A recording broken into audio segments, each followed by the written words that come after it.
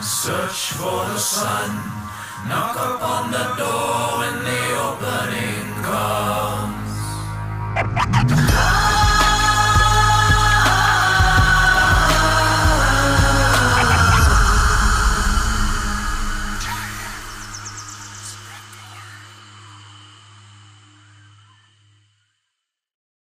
So now, let's say you are a woman. You've never cultivated your femininity. Listen carefully. You've never cultivated your femininity. What you are being taught by the system, by society, by feminism, by all these ideologies of hell is an illusion. You've never cultivated your femininity. You don't even know what your feminine power is. You don't even understand what I mean. This is to which extent you have no idea about cultivating femininity.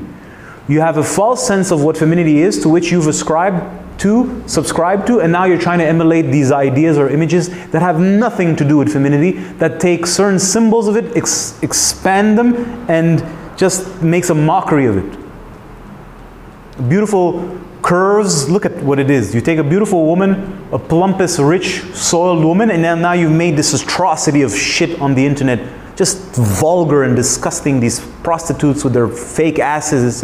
They take everything beautiful, exaggerate it, and sell it to you to trigger your brain. Anyway, the point of what I'm trying to say is most of us have never cultivated our personal sexuality. We don't even understand what that means. So I'm not going to go further into what that means right now, but we've covered it a little bit. So now all you do since you're a kid is to try to pretend that you're a woman. You've never grown into a woman. Your mother is for the most part not a woman. Your grandmother for the most part is not a woman. Maybe a certain aspect of herself, she took one aspect of the divine feminine and exploited it. That's not a woman. That's just an angle.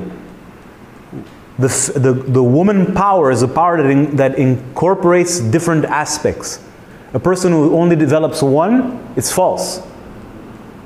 It's treacherous. It's a deception. So all this to say, you've never actually developed your femininity, your womanness, your womb power. You've subscribed to all these fronts, built a facade. Most people do that, otherwise you wouldn't survive. And you use psychic powers and manipulation to be able to suck attention from the opposite sex or whatever sex you're attracted to, from anybody for that matter. Then you meet the counter, the man, who for the most part has not developed his true masculinity. Now he's like, he's a bodybuilder. What does bodybuilding mean? He looks like strength. Strength has nothing to do with bodybuilding. That's a facade that reminds us of something that is connected to the masculine principle. It's a facade. Wealth is not being in the power of the man. It's a facade that represents an element of the true masculine principle, which is power, thus resources. So society allows for all these illusions and entertains those illusions, but at the depth, there is no real grounding in power. So you have these two false personas that meet. For the most part, people's personas don't hold. A person like Jay-Z or Beyonce or Drake or Rihanna, these are very special people because they're fully dedicated to their personas. They have died to the persona. They are it now. They're possessed. There is no more them. It's that entity has taken over. That's why they're able to go so far and push it so far into such an extreme. And me, as a student of witchcraft, I see it. I'm like, wow! I even applaud. I'm like, this is amazing to have gone so far down that road and to have removed yourself from it and given yourself to that spirit. Well, that's a dedication. It's a form of yoga. I have nothing but respect to it because not everybody dares to. Everybody wishes they could, but not everybody dares. So they did it. For the rest of the people, they're like weak versions of that. And then they try to meet.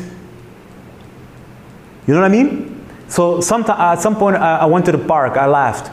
You see a guy who's from, you know, the archetypal, a certain kind of guy that you see in the magazine, like there's a certain kind of man that society is promoting right now, and then you see, and there's a certain kind of girl, and you know that these two are supposed to meet.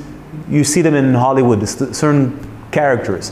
So I'm at the park hanging out, this is a couple of years ago, And then I see that the fake version of that guy and the fake version of that girl. And I can see that they're wearing a costume, because I was that dude when I was 19. So I'm seeing that dude, and I can see his costume. It kind of works. He's about 8 on 10 in the game. And it's a first date or second date, because you can tell when you look. It's like there's an awkwardness, and I can see she's the same. She's about an 8 on 10 in that facade, and you can see it's not holding, and you can see them underneath, and there's like a little unease, and then they say hello to each other. So the facade say hello, and the two shy, undeveloped humans are like, it's a moment, and you see that.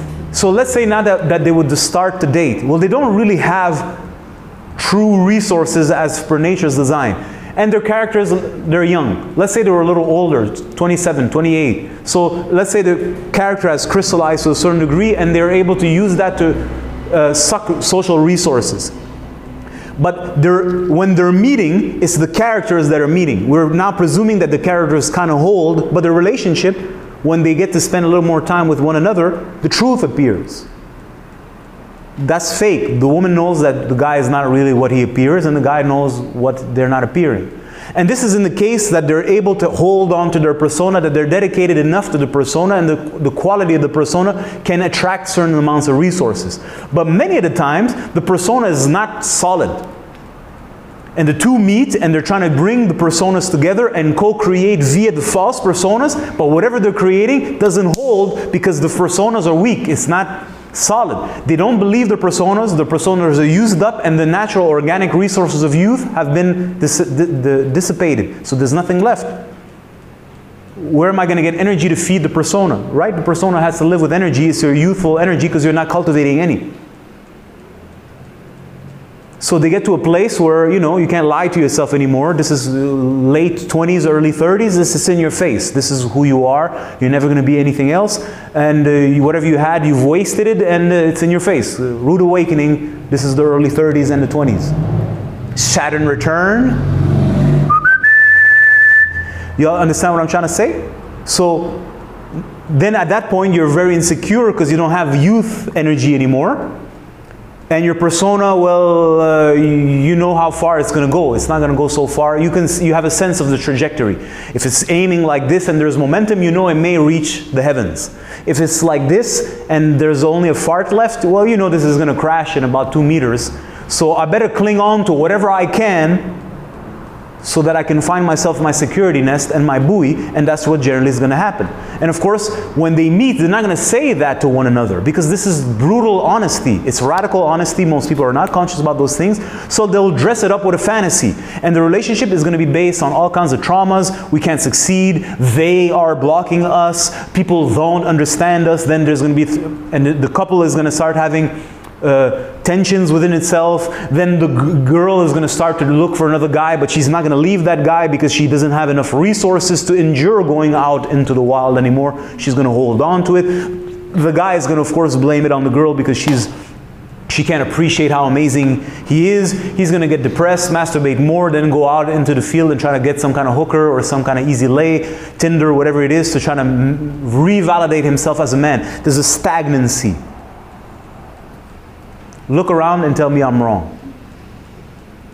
So, what kind of life is this? This is all I have to say. For me, this is not a life I want to live. I sympathize with people who are in such a situation. It's fucking hard. It's full of lies, deception, hypocrisy, manipulation between you as an individual and the opposite person with you. It's all only based on that. And there's barely a little moment of love. That's even me being generous, because it's all only survival. That's all it is. And the attachment seals it, and then we dress it up into some kind of feeling, but you're already used up by that point, so you don't get high with much anymore. You've seen it all. You've ridden the carousel. You've seen all kinds of shapes and forms. That's not going to do it anymore. If you smoke a lot of weed, at some point the weed don't work no more. So that means your body doesn't have any more resources for the ganja to feed on and take you on a trip. You're tired, in other words. So by that time in your life, you're already exhausted. Nothing activates you anymore. It's hard to get something out of you. There's no more resources. To get high, you have to have energy. Don't forget that. The drugs feed off of your ojas, your power, your biological energy to take you on a trip. Well, if you're not replenishing this, which is the case for most people, well, every passing day that you're getting high, you're exhausting your body. There's more toxins. It's like this. In fact, it's not like that would be generous. Good people can go like this, but for most people it's like this, bomb. It's a crash. It's a nasty crash. The guys in the manosphere call it hitting the wall, but they also hit the wall, but they don't realize that. But anyways, so to get high doesn't mean just drugs, it's emotions, it's the love affair. It's not a love affair, it's a fucking high sparked by a certain kind of chemistry. You need to have resources to be able to create that experience. You know, if let's use dopamine. Your body has to make the dopamine. It takes a lot of energy to make the dopamine. And to make the dopamine, you need land, you need all kinds of other elements in order to be able to generate that. And if you're never bringing in actual nourishment, and you're always, then we're not able to make new dopamine, dude, or just very little. It's like having sex 3 times in a row. It's like, whatever, dude. Ain't nothing left in my nervous system, if you know what I'm trying to say. And this is the case for most people. So in order for these people to get high, they need more extreme, more extreme, more extreme. But then there's a limit to how extreme they can go, because the necessity of extremity goes so far, it could actually destroy them. So there's like a halt. It's like, I can't go further. So then they sit, settle in, and become just one of those resentful, gossiping fucking pricks. That's all they have. Talking about other people, criticizing other people, judging everybody because they ain't got shit and then they got none left. And criticizing one another either in silence or in each other's face, depending on the kind of relationship it is. There's nothing left. There's nothing more to take from the land of the body. I hope this makes sense. So essentially, what people call love is nothing more than a form of intoxication and chemistry generated by the body, and which is what these fools of science say, in the science of love, and they call it, that's not love. That's a certain chemical high. People associate that with love. Love ain't got nothing to do with chemistry, and not in that sense at least. It's at a whole other level of operation. But people don't know about that, and all the people want is to get high so that they can feel good about themselves, have a release from their pent-up stress and their hard life. And we always forget this because nobody likes to talk about this. It's like, well, you need to take 2 minutes, sit down and look at the world outside. I know you'll say it's depressive, so you don't want to look at that. Or you're one of these fools that want to look at the bright side of things. But the world outside is a fucking mess. It's madness. It's intense. It's hard for everybody. Everybody's struggling. Everybody's trying to keep a facade. But it's a fucking jungle out there and nobody comes out alive. So that's the truth that nobody wants to look into when we're talking about love and relationships. It's like we're in the middle of a war zone. So you need to do what you got to do to survive when in the war zone, don't you? But of course, you'll say this is my point of view. Well, that's because you're a fool, you don't know much. And if you know what I'm saying, well, don't forget that when you're looking for a quote-unquote the woman of your dreams, you're in the middle of a war zone. What woman of your dreams? If bombs were exploding everywhere in your face, would you be concerned with the woman of your dreams, or making sure that you're in a safe space? And when you're in a safe space, would you be concerned with the woman of your dreams, or making sure your safe space remains safe? Right? The war is just invisible. For us, at least Westerners, because bombs aren't exploding, but it's psychic and it's incessant. So I've never been to World War II, but from the videos, you see the planes and like releases, I don't know, like 60 bombs, and then it hits, like, this is like this constantly. Every second, they're squeezing the psychic warfare a little more, and everybody just pretends like it's not, there's nothing to it. Let's just act like everything is fine. It's summer, let's go to a coffee shop or bar, have a drink, and be happy. That's a person who's not very conscientious of reality and wants to live in a paradise that's not there. Anyways, let's keep going. Thank you for watching Giant TV. For more premium content on living spirituality, subscribe to the channel now. And don't forget to hit the notification bell so you don't miss any of Jayan's videos.